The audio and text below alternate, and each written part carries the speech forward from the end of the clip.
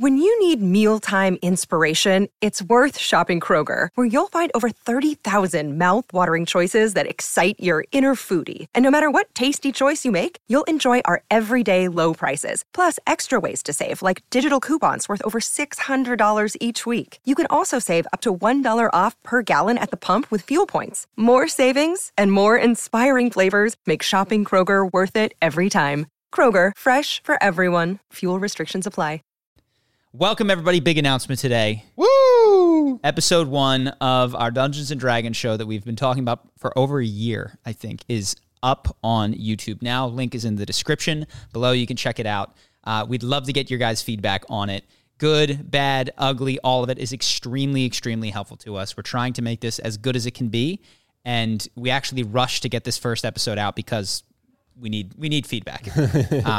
One of the things I told you that I'll tell the audience is a mistake that I made this go around is I've been kind of like a stand-up comedian that writes his entire set. Yep. We've been that writes his entire set and then takes it on the road, rather than the stand-up comedian that gets a bit, goes out and performs in a small bar, gets feedback, workshops it. We did the whole season. Yeah. And now we're getting our first iteration of feedback, which was a tactical error in trying to get better at any skill. But we are here. We appreciate any feedback you have, and we do this because we're actually shooting for season 2 in 2 weeks. And so we really, really would love to know what we could do better to make this a more fun show to watch. We're committed to making it good, and we're super excited. Yeah. I would also say for the show, my initial thought with the show was, like the podcast, just you can just show up, and the DM, who's really good, I think our DM is excellent, will do the work involved in making it good. And upon watching it and watching other shows, like, oh no, there are things to do as a player to make it better. So I've been doing my own little mini breakdowns of D&D players, but I didn't do it before season 1. So season 2, I think will have a very different energy from the players. And you might do a breakdown of some of the DMs for the potentially the Brendan Lee channel. Mulligan, for Charisma on Command. So for those of you who know him, he's a fantastic storyteller.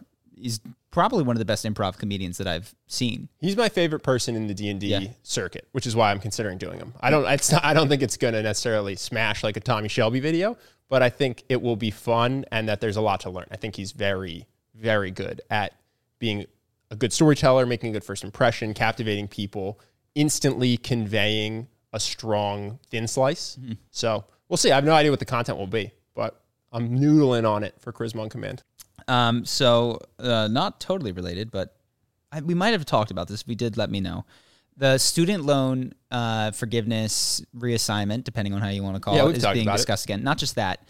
Did we talk about, I was just thinking through the philosophy of taxes and why they exist and what is a good reason for taxes to exist, what is a bad reason for them to exist. No, I don't think we've done that. There's a lot of reasons that get brought into it. And one of them is like, well, they can afford it, they should pay. And I wanted to talk about the truths. I haven't thought through it totally, but like the truths and limits of that. I think there's a degree to which if you have an extremely wealthy person and an extremely poor person, to the degree they don't have water, even if the wealthy person earned that somehow totally by themselves and the poor person has earned their position, they started out in a fantastic, middle-class place and like earned that themselves, that you still want a floor that you cannot dip past, and that is taken from the ceiling. And that would be fine. What I do see is that you've got, middle and I'm sure lower, but like people who have incurred tens of thousands of dollars of loans and got to have 4 years of college, which is not the lowest class rung of society. Yeah. Well, this is my problem. This is my problem with forgiving student debt. It's just, we've talked about this. It's just not the best way to help the most people or the people in the most need necessarily. Now, you could come up with a program that did help people who had student loans. I wouldn't exclude them, but it wouldn't be my guiding focus. I would go, what are other ways we can slice this pie to get to the people who need the most help and can be helped the most per dollar, let's say. And then I would just help those people. And if some of them had student loans and some of them didn't, some were high school dropouts and some I don't think that that's a good way to allocate dollars, but I'm not trying to cut them out of the pie. It just wouldn't be my guiding principle. Yeah. And then there's obviously, so that's just independently of who earned what or who deserves what. It's just like we want a floor. and that comes from the ceiling is how we provide that. Then is this long-term good policy? So some people argue that like if you pay off these student loans, that then they'll go be more productive members of society, start businesses, won't have to do more of a drudgery. Utilitarian for that society argument. So you're saying what's the best thing for the United States going forward into the future? Yeah. So this to make the country the best. This is an argument that doesn't require them to be like totally destitute. This is the argument for, I guess, hedge fundies having to not pay full taxes on things. Like, well, then they invest more money into the economy, and that's good for everyone. For capital gains tax. Yes. Which go, the rich benefit from more than the poor. Yeah, but it's good for society. Yes. And then it seems there's a disagreement there and about where student loans fall in that measurement of is this good for society, is this bad? I tend to think, and again, I'm not a macroeconomist, just going to my own life, it would have been bad if I was relieved from the consequences of those actions as a middle-class person in America that was not going to starve to death as a result, but did have to sleep on the floor as a result of my student loan debt and decisions, and I had to Airbnb my bed, and you and I shared a queen bed. Thank you for that, by the way, on a number of occasions. You didn't have to sleep on the floor. You had to sleep on the floor if you also didn't want to work a job that you didn't enjoy. You had a bed. Yeah. The thing is when people get student loans and then don't want to sleep on the floor and also don't want to work a job that they don't like. And so they go, well, how do I only do things I like, living in the comfort of at least whatever I desire in terms of living alone or not having roommates, not having Airbnb, and I don't want to have correct. To I could have gone home and there might have been a couch or a bed for been mom a and dad. Dude, you could have been a consultant forever. And you never would have had to sleep on the floor. You could have just done a job you didn't like till your loans were paid off. And to be clear, that one was, it wasn't suffering. I was in a 9-bedroom Victorian house with, you had 8 roommates and a bed. Yeah. And you said, I don't want to do this and I don't want to work in consulting. I'll take part-time work, lower pay, and go from bed, 8 roommates to floor, literally sharing a room with me at that point. Like, you're talking about 8 roommates who you had doors in between, and now you're on the floor with a cot next to a bed. Yeah, but that was a decision that you made, and actually you could have avoided that. That I see that a lot. It's a lot of people are truly suffering financially, even though they work 2 jobs and work very hard. And then there's another group of people who have decided that they don't want to do what they consider bad jobs, whether that's because it's hard physically or it's disinteresting to them or the hours are too long. And I don't think that those people should be grouped in the same bucket, even though they both have loans. Yeah.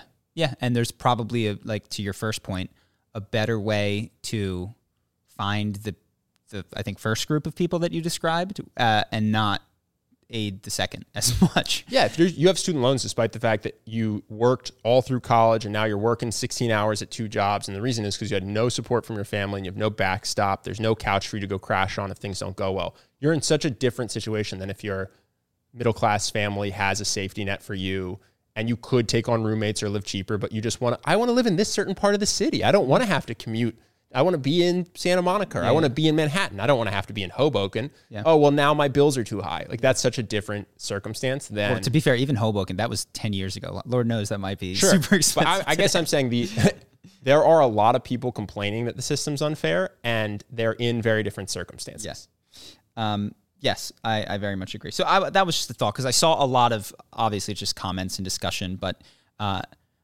unclear philosophy on why these should be covered, and it's like, they have so much, they should help us. Does it benefit me?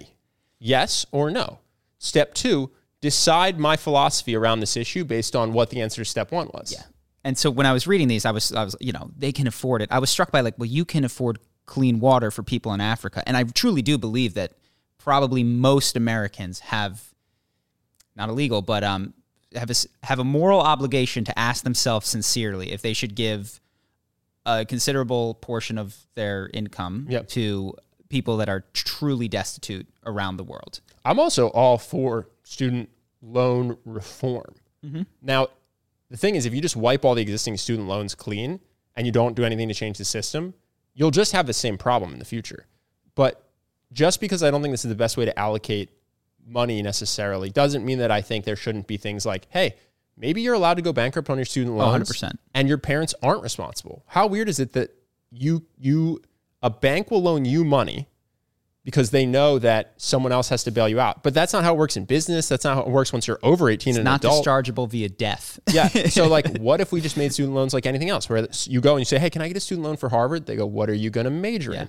I was thinking about doing politics. I imagine I'll make around $80,000 to $150,000 a year when I graduate from Harvard. Here's the loan. Here's the interest. They go, oh, this is a good loan, in the same way I assess a small business loan. Yeah. Instead of just going, hey, we'll give you this no matter what your plan is, no matter what college, what major, because you can't escape it. You can't go bankrupt. You can't die. It'll just go to your parents. So I think there are laws that would have nothing to do with sending taxpayer money to basically lenders, which is all that some people are asking for the student loan forgiveness. It's just a bailout that doesn't hurt the people that made the loans at all. But you could be like, okay, we're not going to touch the existing loans. People made their decisions, but we are going to mandate legal change so that student loans aren't so insane going forward. And I think that's great. It makes total sense. And I think putting the lenders on the hook is going to result in them not lending to people who have no hope of paying it back, and less people will get to go to college. But which I think would be a good thing. I think, well, we've talked about this. We don't have to go too deep into it. I think that would be a very good thing. And that's not to say that the nation would be less educated as a result. I think we should focus on education via other avenues than college. People could also go to community college. They go to state college. You know, probably the colleges that would have the least or the biggest impact of that would be private colleges anyway. It's not like you can't go get an education from a state school. Let's move on. I would talk about it more, but we've done it in the past. Sure. So only semi-related, but watched a video. I think it was a patron that asked us to review a video between this woman, Louise. Is it Louise? Yeah, it's Louise Perry, who is a feminist, and she discussed in this particular video, she was talking to an OnlyFans creator.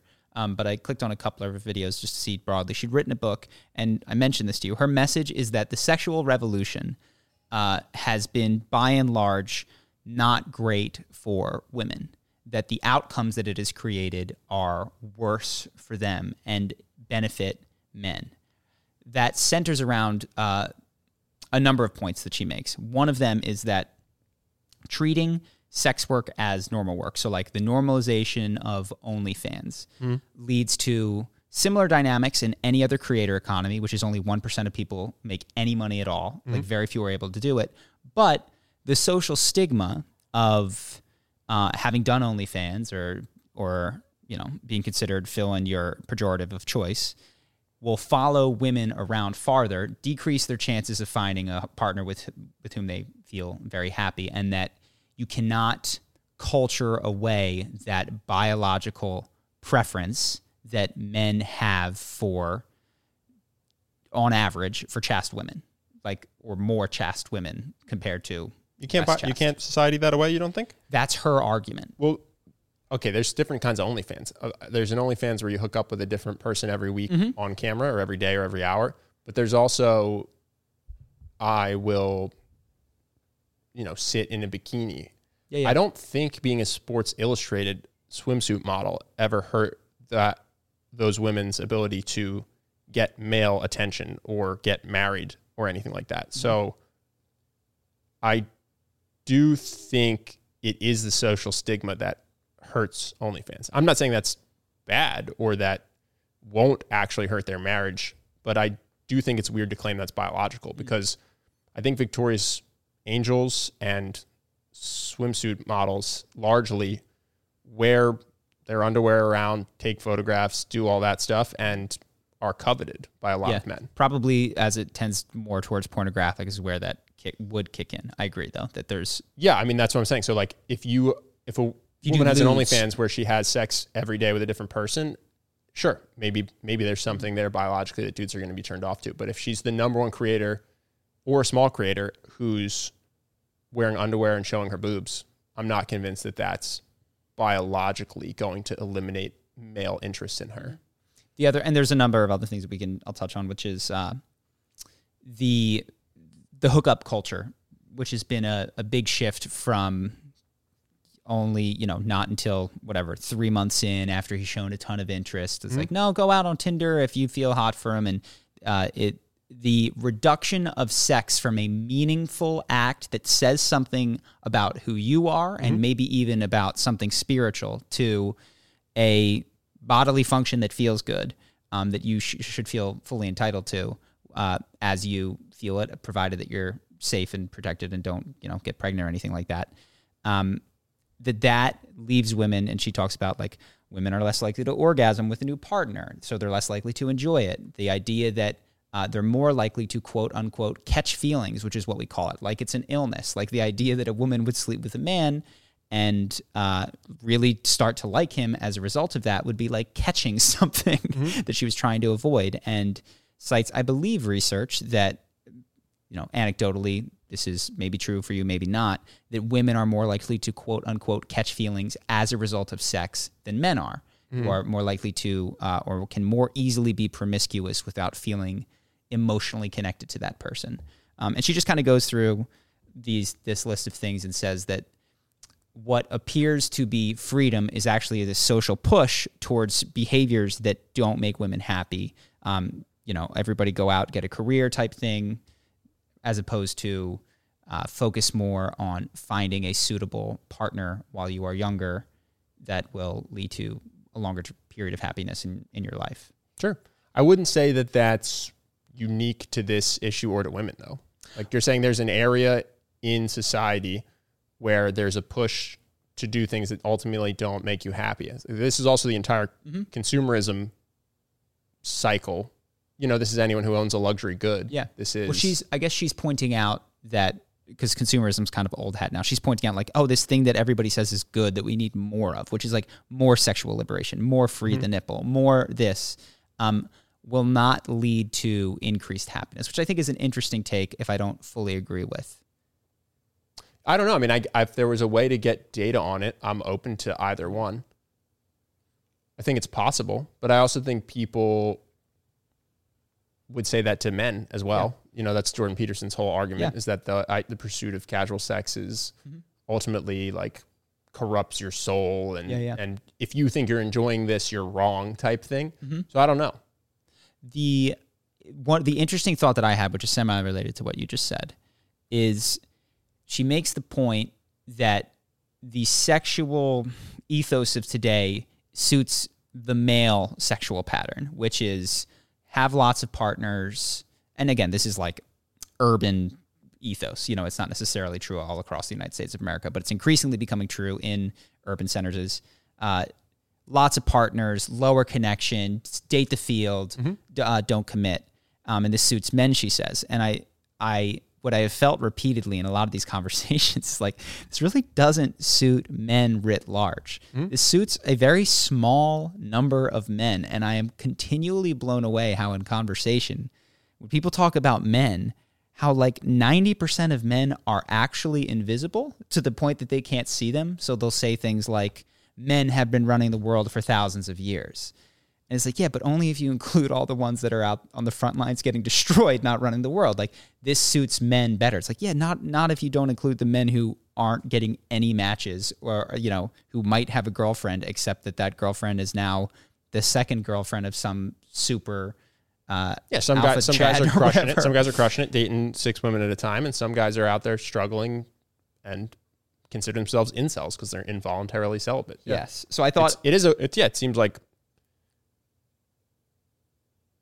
I do see that. I mean, that is my impression of the structure of how dating has shifted. I don't know if that's kind of always been the case, right? Like the people at the top have a ton of options and date a ton of people, except for, I guess, in religious areas. But I'm thinking like kings and pharaohs and stuff, Genghis Khan, whatever.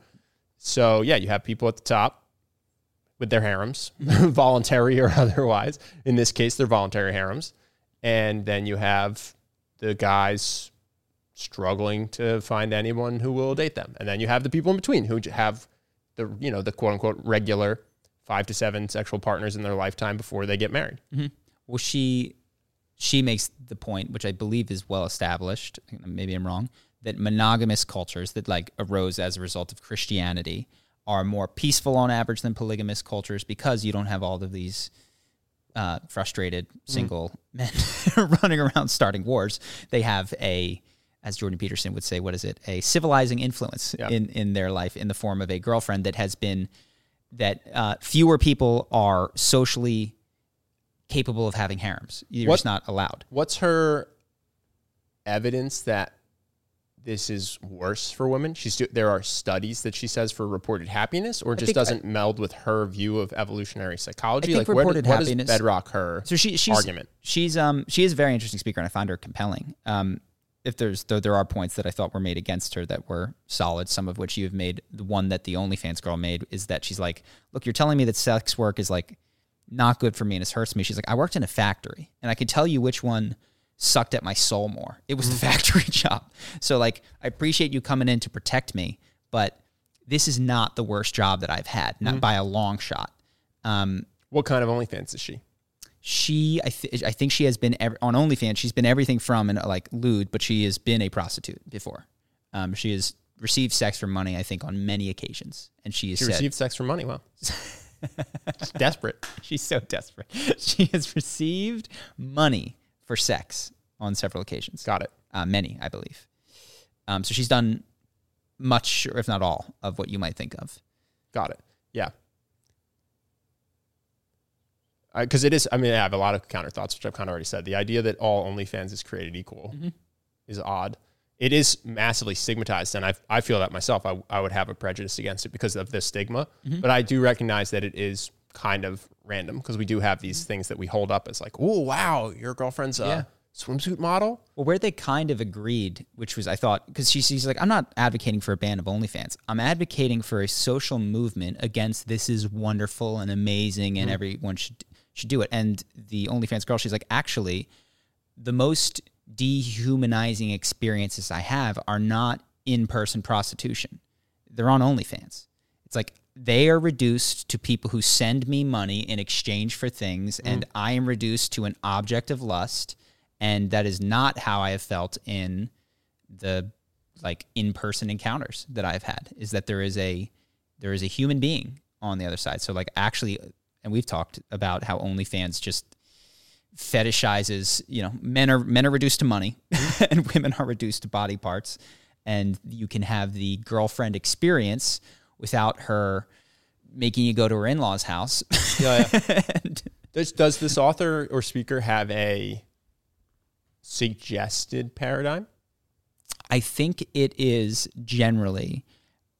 Sorry, go ahead. It's a soft one. It's not crazy. It's like socially, I don't think we should encourage that. And I'm here to just start the social ball of saying, like waiting until, it's very like standard advice. Like don't have sex right away. Wait until a few months in to sleep with a guy to show that he's interested and invested in you. And I think that's solid advice. I think can often, I think many women will wind up with their feelings hurt, especially in LA, if they don't follow that advice. Now, is it always a problem? No. But it's being cautious there is, I've seen be a good rule of thumb. These are just broad labels. That's why I asked. Because like the sexual revolution has been bad for women. The question is, which parts? The creation of the birth control pill part? Well, that's what they talk, is that the pill, which is they both agree is amazing and awesome, which is decoupled sex from babies, has had a lot of these behaviors that don't lead to women's higher satisfaction. Casual sex being one of them, because they're less likely to orgasm, rather than spending their 20s, being more chaste and then being with someone for a longer period of time with whom they have a deeper connection. Increased willingness to do something like OnlyFans or sex work as opposed to not doing that. Yeah, I guess the problem is I'm also just going to show my age because I'm basically 35 now. Maybe that's happening to current 22-year-olds, but most of the people I know that I went to college with who were women were maybe sexually promiscuous for a time, briefly, but largely got boyfriends their freshman, sophomore year, and now are married to them. So they probably had a high school sweetheart they had sex with, or maybe a couple, and then they got on birth control, and then they married the guy that they met at 20. Yeah. For my little cohort at University of Pennsylvania, which is its own demographic and whatever, I didn't see a massive push of women who were hooking up with dozens or hundreds of guys and not looking for a boyfriend. They were kind of doing what this person is suggesting, but while also allowing themselves to have some casual sex if they met someone at a party that they were attracted to. But like, I believe it's moved farther towards with the advent of online dating. It might have in the last 10 years, you know, but I don't know. I guess I don't have that experience. Also, even when I was on the dating apps and I was matching with people, like you and I both experienced, because we both said, we said to women like, hey, I'm not looking for an exclusive relationship. And a lot of women are totally down for that, but then ultimately would opt out when they met a guy who was. So like I would, you know, hook up with somebody a handful of times. I like them. They like me. They're like, hey, are you sticking to this non-monogamy thing? I go, yeah. They go, okay, I met another guy and he wants to be my boyfriend. So I'm going to go that route. So I don't see this as much, but that doesn't mean that it's not happening. I just don't notice that they're the outliers, the women who are, you know, in their 30s, unmarried, have slept with 100 dudes and regret it. Because I also think that last part's important. If you're 35, you slept with 1,000 people, but you are stoked about it, you wouldn't fall into this category because you would score very highly on a happiness test, right? So it's like, yeah, I don't see it a lot. So I'd be curious if that's actually happening. Yeah. It seems like most people are doing what she says, which is most of the women I know end up in monogamous relationships and marriages. I do think it is decreasing. I do think that the data shows decreases of that traditional behavior with more sexual partners in between, marriage being pushed back, those sorts of things. But I believe that marriage might have made a comeback in terms of not as likely to end in divorce. I don't know the data, so I won't continue to guess. Last thing that I have, did you want to say something more? No, we can get it. Cool. That I watched a video with Douglas Murray that I thought was interesting, which is that for a long time, the left had these words which they could throw at people that disagreed with them and were just bombs. Racist being the big one. Like it's almost unrecoverable in certain circles if you are accused of being a racist. Yep. You defend yourself, you don't, you're kind of fucked. And he argues that the right has now found their own, which is groomer. And I don't know if you see this now, but when trans issues come up, the word groomer is very popular in the comments section. And he makes a point, which is like, look, some people are racist. Some people are groomers. But in both cases, the throwing around of these words to just like absolutely nuke your opponent and force them to explain how they're not, you know, racist or a groomer. Yeah. Just for people who don't know, these are dog groomers. They take care of give dogs haircuts. There's the guys who drive around in the vans. Yeah. They come to your house. Got it. It says like Paw Patrol. Paw Patrol. I got you. They're the groomers. And people, that's a bad job. I understand.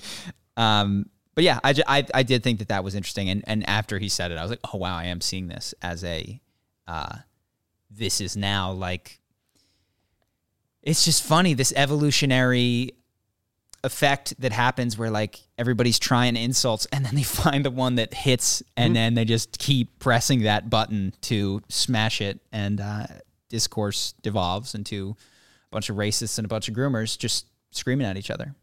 Also, I wasn't going to bring this up, but I just thought this. Man, 2 different Americas with this Donald Trump shit. Yeah. Fucking wild, dude. I was going to mention this. So I'm not part of the FBI, so I don't have access to the evidence they have. So Donald Trump might be a criminal that should go to jail. He might have committed state crimes. He might not have and shouldn't have been investigated. So I have no opinion at all on the FBI raid. But it is hilarious because I was reading a couple articles about it, and they get a bunch of senators and congressmen to talk about their opinion of it. And in the articles I saw, at least, every person that thinks it was great had a little D next to them. And every person that thought it was bad had a little R next to them. I went, this is strange and a little bit pathetic that all I need to know is the party you ran on to get into office, and I can tell you whether or not you think that Donald Trump broke the law in this way. Which is weird because you'd think there'd be some evidence or lack of evidence where a couple of Democrats would say, I didn't think we had the right to do that. Or a couple of Republicans would say, that seems totally fair. I was happy he was in office, but it does seem like he might have stolen and sold state secrets, so we should probably investigate him. Instead, everyone's just sticking to their team, not at all interested in pursuing the actual truth of the matter. Yeah. But yeah, that was just a thing that I saw was this is either the biggest victory lap of the last political year or the beginning of civil war. Get your guns ready, because they're coming for you. He's just in the way, which is what I've seen a lot of people say.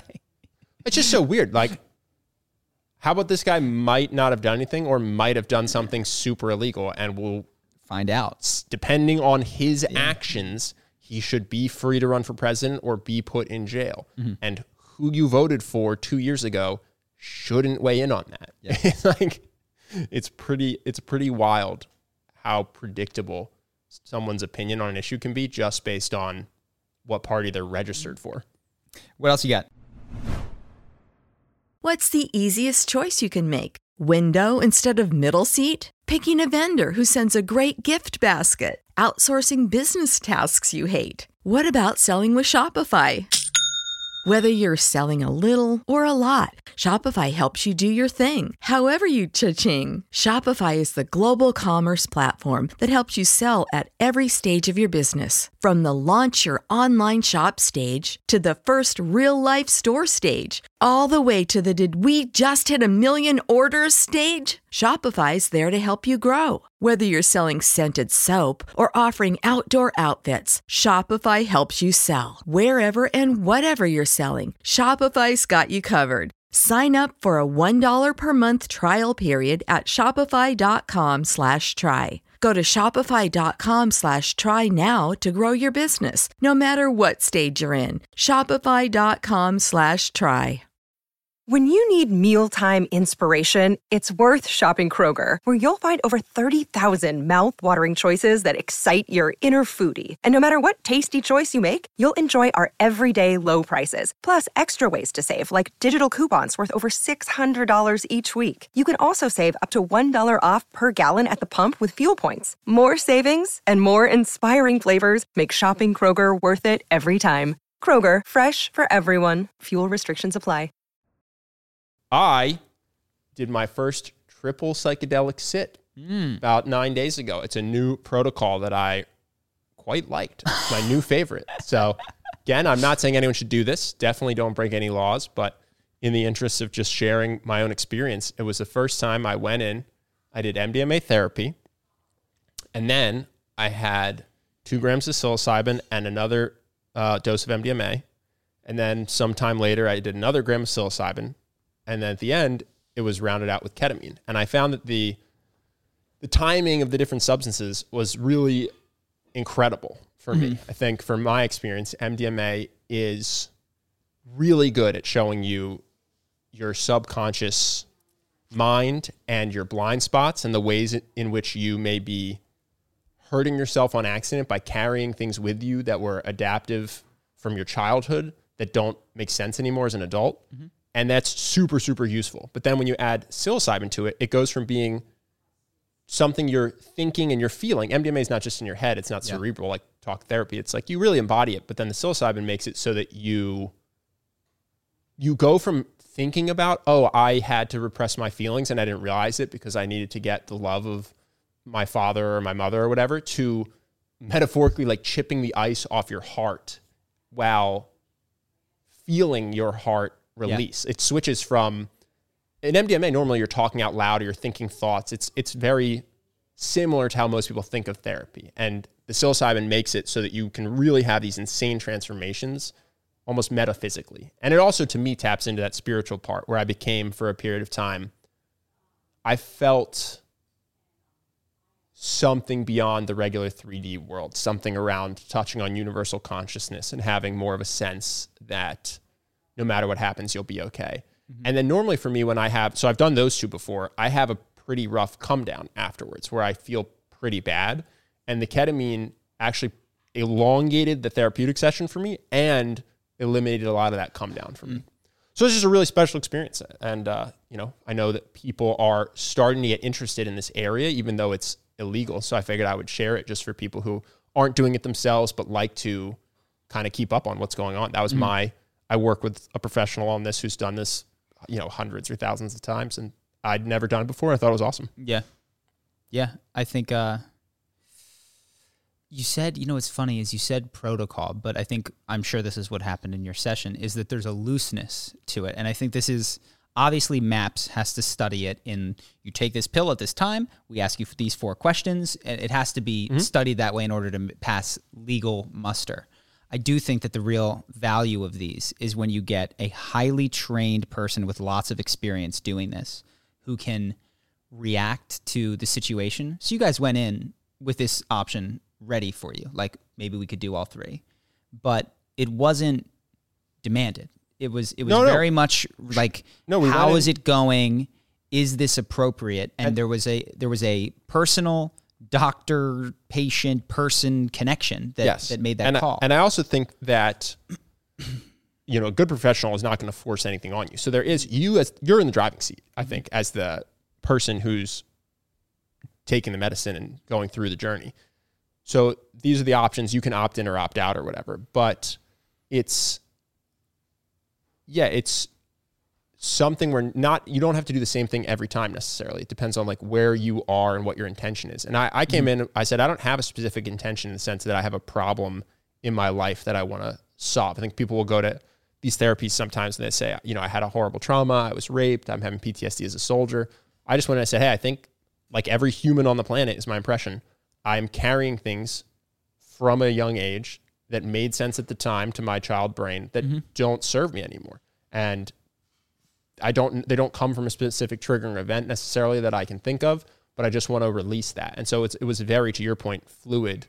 And it was only after doing the MDMA for a period of time that she's like, I think you would benefit from adding psilocybin. Do you feel that way? And then I get to opt in or out and go, I think that would be great. Yeah. So it's you kind of get to lead your own journey. But I do think it's really important to have a professional there. Like I know people have tried to do this on their own. That the thing everybody understates when they're doing their podcasting or whatever is the importance of the integration and the idea that if you don't have anyone helping you, you can feel very lost or you can feel like you broke your brain afterwards just because you're having incredibly powerful, beneficial, positive thoughts or thought patterns or things that are new to you, but they're scary because they're new to you and you don't know how to deal with them. And no one else, and they often take the form of, they can be hallucinatory. They can be bouts of confusion. They are like ultimately healing, but the form that they take is not one that if you tell your friends who have never done this, they're going to be like, you got to go to a doctor. You could be dying is what they'll tell you. And if you go to a professional who sat with you, they're like, this is awesome. The process is continuing and you are continuing to get insights. And here's some guidance on how you can make sense of this particular confusion that is coming up without like treating it or, that sort of a thing.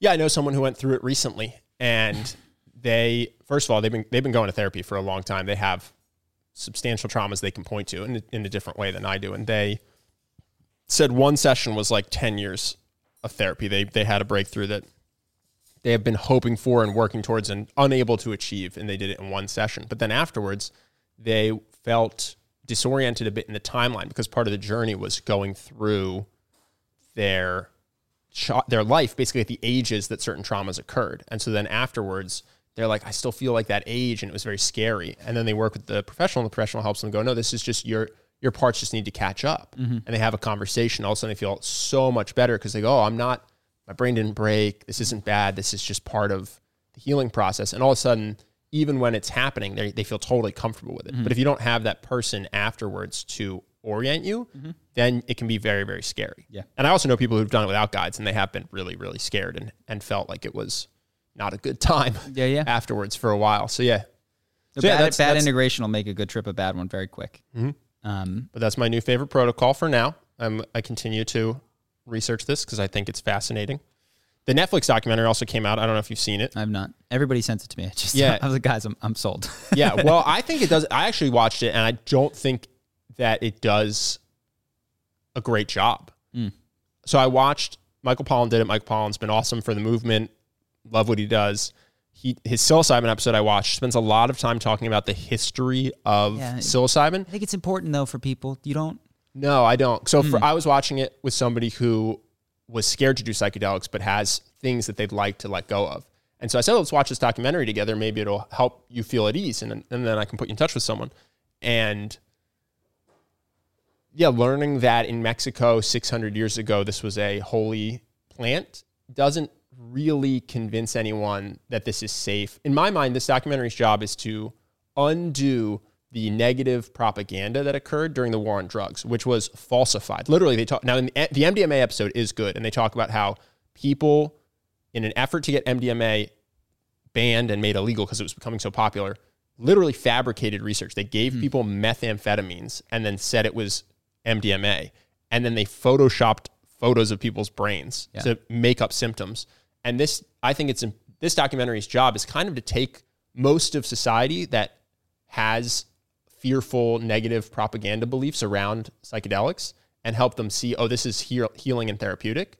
So from that perspective, I don't think knowing that 600 years ago it was used as a religious thing for indigenous Mexican people is as helpful as when they did show psilocybin for someone with OCD or PTSD and talk about their trauma and their life beforehand, and then they show you video of the session, and then they talk to the person afterwards. That, I think, is really powerful, where you go, oh man, this person went and served overseas, fought, came back, and fireworks put him in his closet wearing body armor, paralyzed with fear. And then he did the psychedelic therapy, and now he's largely over it, functioning in society, and a huge spokesperson trying to get other vets to do this because of how helpful it was. That's the thing, I think, that gets people going, oh, maybe this is for me. Or at a minimum, this isn't for me, but it should be legal. Yeah. I think that's more useful than knowing. When you said history, I was thinking of LSD being studied for the treatment of alcoholism, being wildly successful, and then being banned. No, that I think is good. Yeah. I'd say that's like the scientific side of the documentary. Yeah. I'm talking about just knowing, oh yeah, so 600 years ago, a long like shamanic tradition exists. The Vikings used this, when they were communing with their god. Like, I don't think this is going to make the 58-year-old lawmaker who grew up under Nixon and Reagan feel more comfortable. To know that the Vikings did this to talk to God. That's a little bit, it's funny because that's a section that preaches to the choir, because I do think what often gets people into psychedelics is, I had a breakup, I have a trauma, I have PTSD from war, and they get into it. And then you have these spiritual experiences that are inexplicable, and then you're like, oh my God, the Vikings use this, or the Mexicans. Yes. And then, but it's like, that doesn't persuade someone who just wants to solve their problem. Yeah, especially if your goal is make this... Yeah, there he goes. Make this socially acceptable so people don't feel a stigma. In the same way therapy used to have a stigma and now doesn't. Like, psychedelic therapy shouldn't have a stigma. So you want to remove the stigma and you want to help make it legal.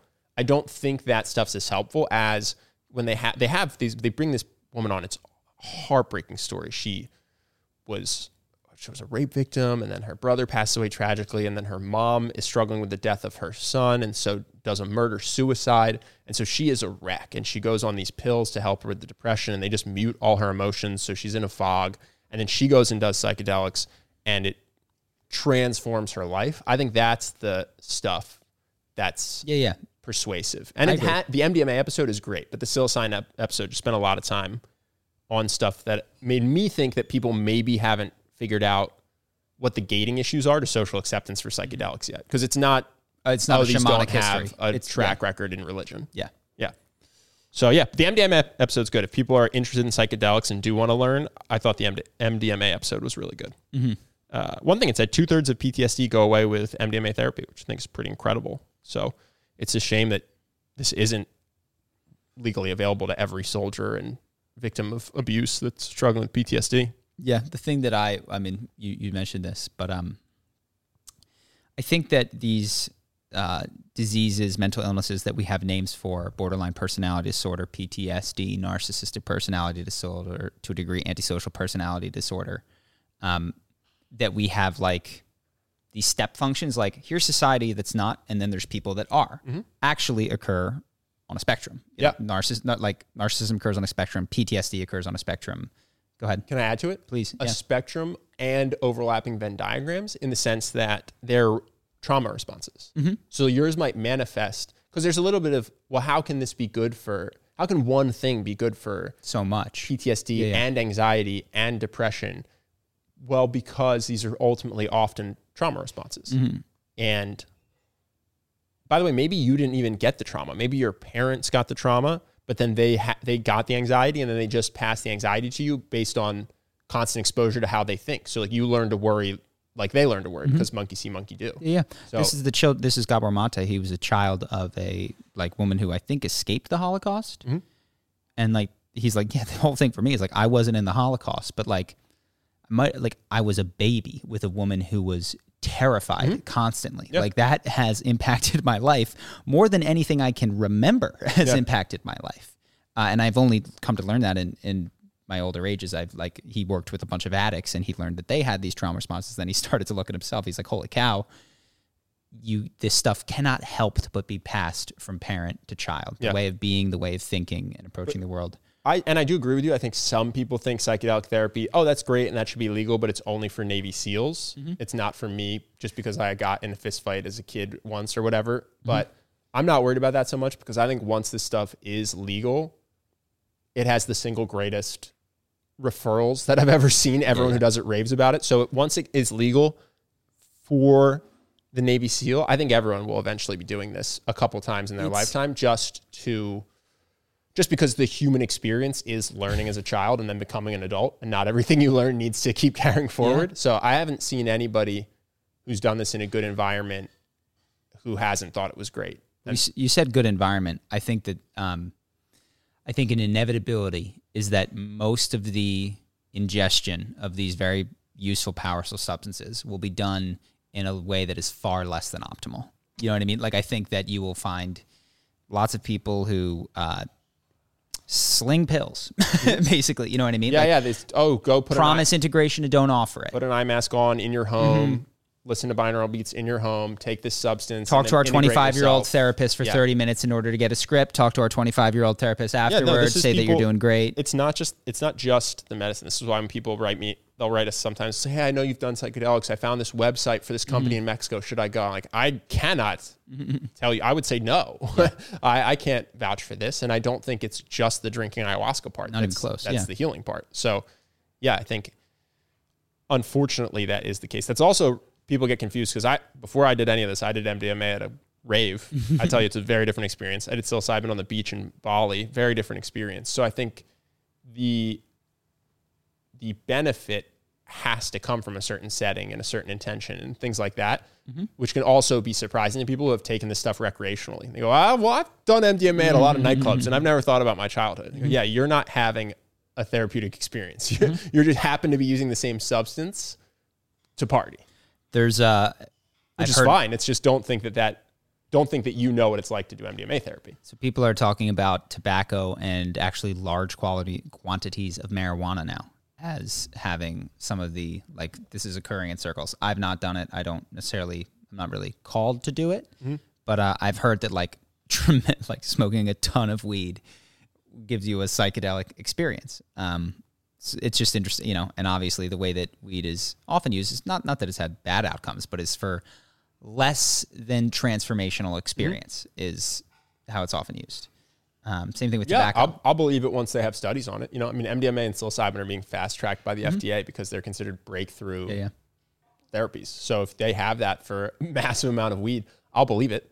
I'm not going to try it unless I see that, or I have a friend who goes to somewhere and comes back and says it was transformational. I don't believe it at face value necessarily, but it could be true. Yeah. But yeah, I think what's cool about psilocybin and MDMA, you don't just have to listen to dudes on podcasts. It's the federal government is smashing these through at a very, very quick speed because they're crushing it on studies. Yeah. Cool. Anything else you want to say? You want to tell us any your shares about it, or? Well, what I was going to say was shout out to the guy that started MAPS. 50 years ago, when MDMA became illegal, he went and got his PhD in how to legalize a drug. And he wrote his thesis on how to legalize MDMA and then spent 50 years making it happen. That's incredible. I don't know anybody who's stuck so single-mindedly to a goal. Told you that. What about me and D&D? True. It's been over a year, dude. 49 to go. Isn't that wild? Yeah, that's all incredible. Because he wants to be an MDMA therapist, by the way. He says, I can't wait for this to be legal so I can do what I actually want to do, which is just help people with these substances. I don't want to out him, but he's 100% doing what he wants to do already. There's no question. Yeah. Above board. He wants to just do it above board. Yeah. And I, by the way, I don't have any insider knowledge. I just guess. How could you not? How could you not? I had another thing we talked about related to mental health that I was shocked at. The idea that chemical imbalance theory for depression and anxiety is just a theory. I didn't know that. I looked at the article. It was really long. I couldn't get through it. Yeah, I know. I read a bunch of stuff about it. I'm not saying one way or the other. I just thought it was interesting. Growing up, I just was under the impression that a lot of mental illness is due to bad brain chemistry that you're born with. Just unavoidable, bad luck. Some people are tall, some people are short, some people have blue eyes, some people have brown eyes, and you have a brain that gets depression. And it's just interesting that there's pushback occurring that says that a lot of this, even if there is chemical stuff occurring in the brain, it occurs more as a trauma response than it does as an inevitability. And that a lot of that message was pushed by pharmaceutical companies who benefit tremendously, because when you think of it as a chemical imbalance, it makes total sense. Just for a lifetime, take a pill that regulates your chemicals. Yeah. And this might be true. Like, it's not, I'm not saying the theory's been disproven, but I was just shocked. I thought this was like gravity. I thought we were just done with this. Science proved it, chemical imbalance. And so there's been this big pushback where they're struggling to replicate the work that claimed that to be the case. And I thought that was really interesting. You know, there's almost, as I think through it with the physical body, there's, for like massive issues that people have beyond, I need a Band-Aid because I scratched my finger, there's almost no non-participative healing, which means like you can't just go get back surgery and be fixed. You have to rehab. You have to participate. You have to struggle and encounter problems and overcome them through your participation in that process. And when people get that wrong, either by like, I'll take a Prozac and I'll feel better, which I'm sure can help people, but you would be much better served to participate in that process by like getting therapy or doing other sorts of things. I'm also not saying that there aren't some cases where that is true. Again, I don't have a strong opinion that this has been debunked thoroughly. It's what's more interesting to me is the fact that some of the time there's been a misdiagnosis where that isn't the case and people are being told that's what's happening. Yeah. That doesn't mean there aren't extreme cases. I would not make a claim that every single, like if you say you've benefited from Prozac, I'm not here to argue with you. No, same. I just thought it was interesting that that's being revisited. You know, like so many other studies that we grew up thinking were true that haven't been replicated. Yeah. So I thought that was interesting. Cool. Anything else? Yeah, I got a potential sweetheart alert. Did you tell our Russian translator to keep 100% of the money that he makes instead of doing the 50-50 deal? No. Oh, really? He told me he did. I think he's been keeping 100% of the money. Oh, I told him a long time ago because he was having a hard time. Yeah, with all the Russian-Ukraine stuff, right? Yeah. Oh, yeah. Well, I didn't know that, dude. That's really nice of you. I literally forgot. Yeah, you just gave it. We had a 50-50 deal with the guy that translates our stuff. That's what we do with every foreign language person. And this guy wrote us saying he was I was like, is he stealing? war. No, he said. No, you reminded me. It was the Russia stuff, yeah. Yeah, the Russia-Ukraine stuff. And he wrote us saying he was struggling. And he said, you said, all right, well, for now, because I've seen the numbers dip tremendously. You know, his business is hurting. Look at you. Just quietly. To be fair, it's not that much money. No, I just thought that was really nice of you. Yeah. I mean, I think you would have said the same thing. Was I supposed to ask? No. You didn't. I wasn't mad about it. I thought it was cute. Nice. Yeah. No, they got hammered. It obviously sucked for them. Yeah, and yeah. I don't even think that 100% makes up what. No, it doesn't. I mean, I'm sending the guy money. He's still 100% is still less than what 50 half used to be. Yeah. Before Crazy, the war. man. Yeah. Yeah, that sucks. Yeah. Well, he appreciates it. Good. I haven't checked in on a while. Honestly, this is, I don't know if this is, we talked about this. We may in the future sell Charisma on Command. I don't know if we're going to chat about this publicly. It's literally for the first, it was floated before, but this is the first time that I would say I have considered it. You were always more the proponent. And yeah, part of the reason is that I feel, well, one of the things is like, I'm not as engaged. Like you said that, and I totally forgot that like I'd done that. Like I'm not as engaged. I used to like keep better up with like the foreign language channels. How are they doing? What's going on here? I used to have my finger on the pulse of the business much more, and I'm less interested in it. And there is a degree to which like, you know, people would be better off with a more engaged me or replacement me at the helm. You've been obviously doing a lot of the videos. But yeah, that's one of the reasons. And I think we don't know if it's definitely going to happen. I'm not in a rush to sell it if it's not the right offer, but it might happen in the future. I have a conversation today. Do you really? That's why I have to leave. Oh, no kidding. Yeah. Make me an offer I can't refuse. My concern, and I would love feedback in the comments. This will be one of the few times I read the comments if you've made it this far. One of my big concerns that I would have to write against is people.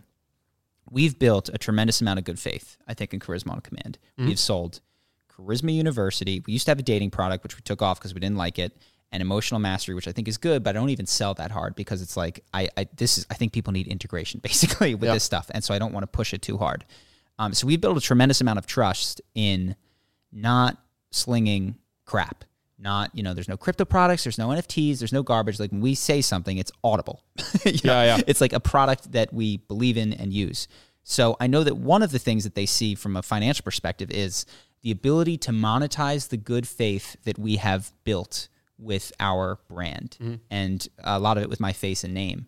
And I don't know, I'm just curious what people think, because that's probably my greatest fear, is that we sell this to someone. I want to give them control, because truly I no longer want control of this thing. And next thing you know, there's a dating product, but it's not very good. And then there's a work product, but it's not very good. If there's a dating product and a work product that are good, that makes me so happy. Well, I actually do think, I don't think they're going to start slinging VPNs.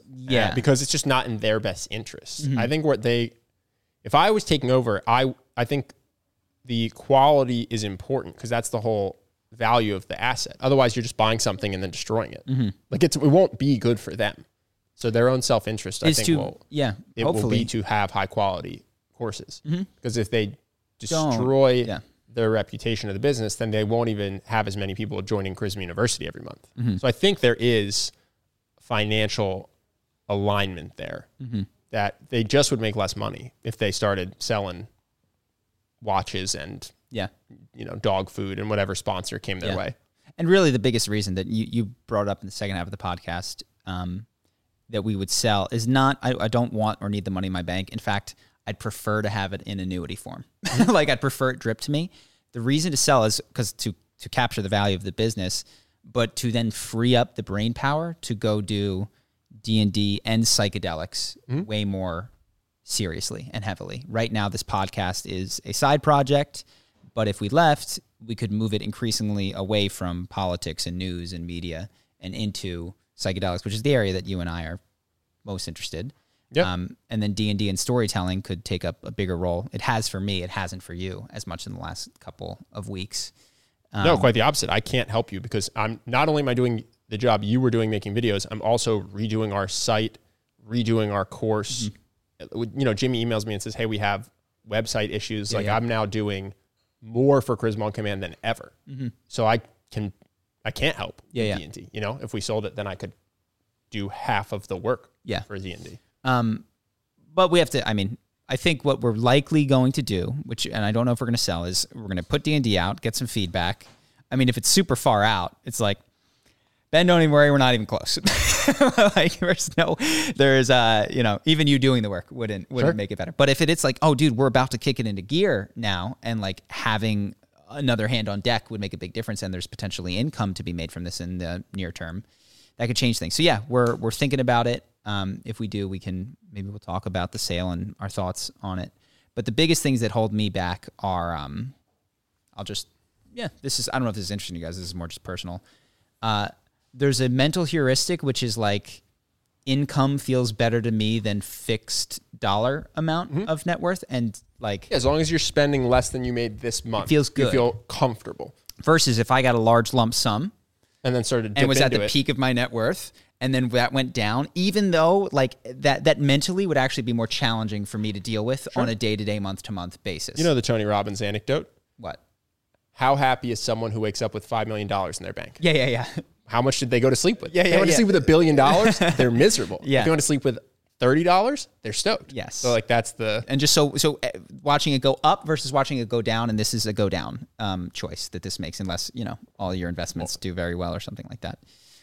That's one. And then the other big concern is my reputation and I'm fearful of people trading on my good name, I would try to contract against that.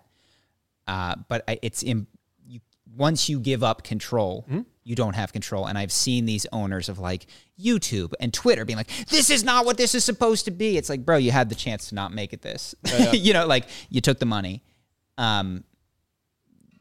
You're like the only guy that could have prevented this. So seeing you here in the comments is not that awesome. And I'm fearful of that outcome where I go, you know, I took the deal for the money and this became something that I didn't want it to be. So those are my biggest fears. Yeah, makes sense.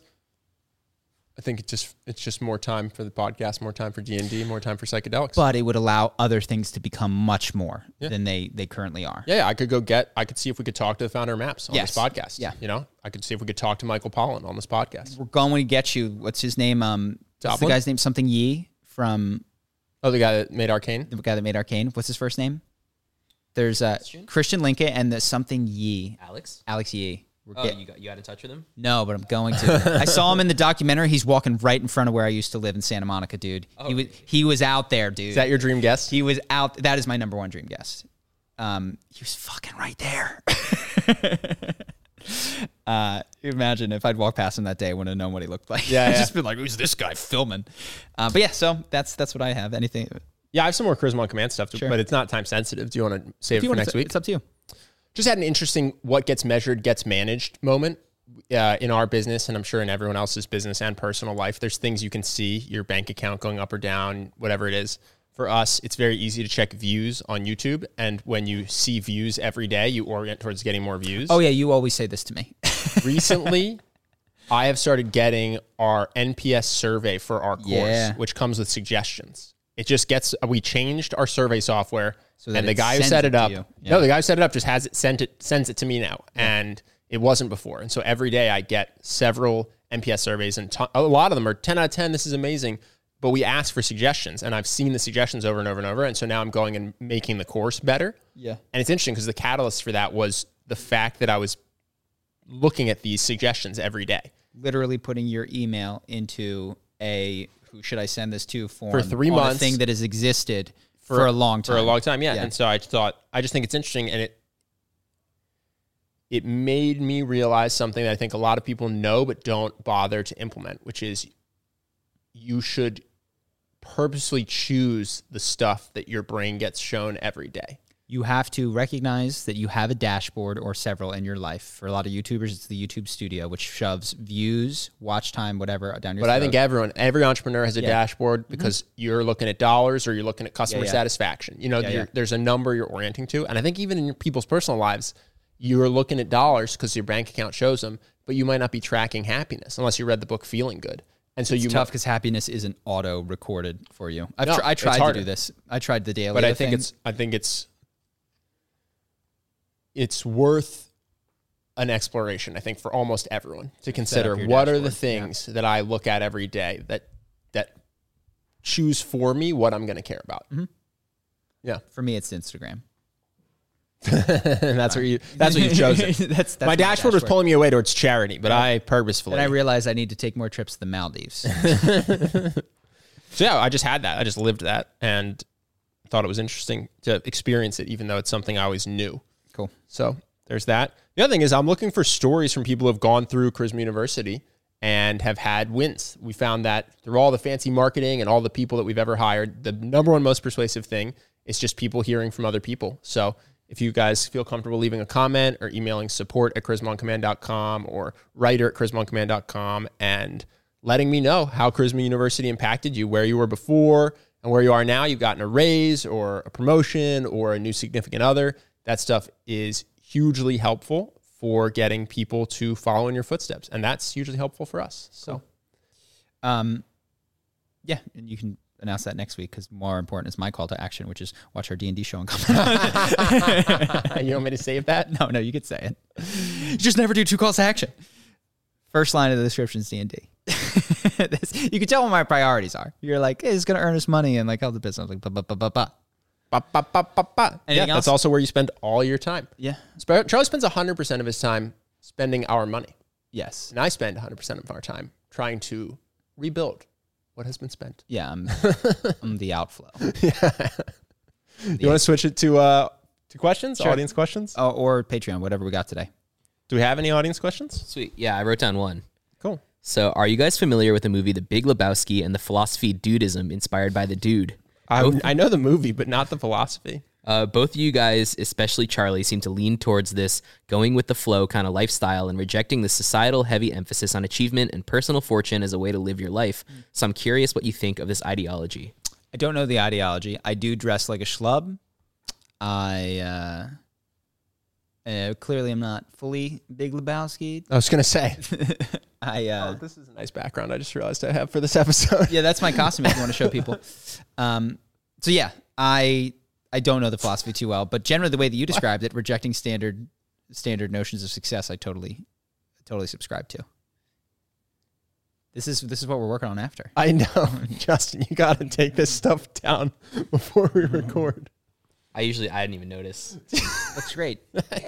Our Shure sponsorship. I have a bunch of boxes. Yeah, we got Shure and Amazon Prime. Don't show them, man. My season 2 costume. All right. Sorry. I just noticed It's it. a big reveal. Cool. Let's hop over to Patreon. Yep. Beautiful. What do we got? We're going to talk about teachers and concealed carry again. We're going to talk about if it's stupid to hold on to a relationship you think might be getting to fail, and then beginner improv 101. Cool. If you guys want to join our Patreon, it is the lifeblood of the podcast. It's how we do keep going. Pays Justin. And if you want to see more, quite frankly, we need you guys over on Patreon. So if you want to join, any dollar amount gets you access to every Patreon we've done in the past and this next one, which we're going to cover right now. So to all of our patrons, we appreciate you guys. We'll see you in a moment. To everyone else, thank you so much for watching. And how do you join? I've had multiple people ask me how do they join click the the link Patreon? in the description, which is, it's got a URL to Patreon. And Justin, is there like a dedicated URL? Yeah, so it's patreon.com/charisma on command, and then there's a card that pops up on the top right of the screen. Bang, bang. Patreon.com/charisma on command. I made it for that originally, and I guess switched Yeah, over. yeah. Cool. I just had people say you guys always talk about Patreon, and I don't know how to join. Dope. Join us. We'll appreciate you guys. See the rest of you over there. Peace.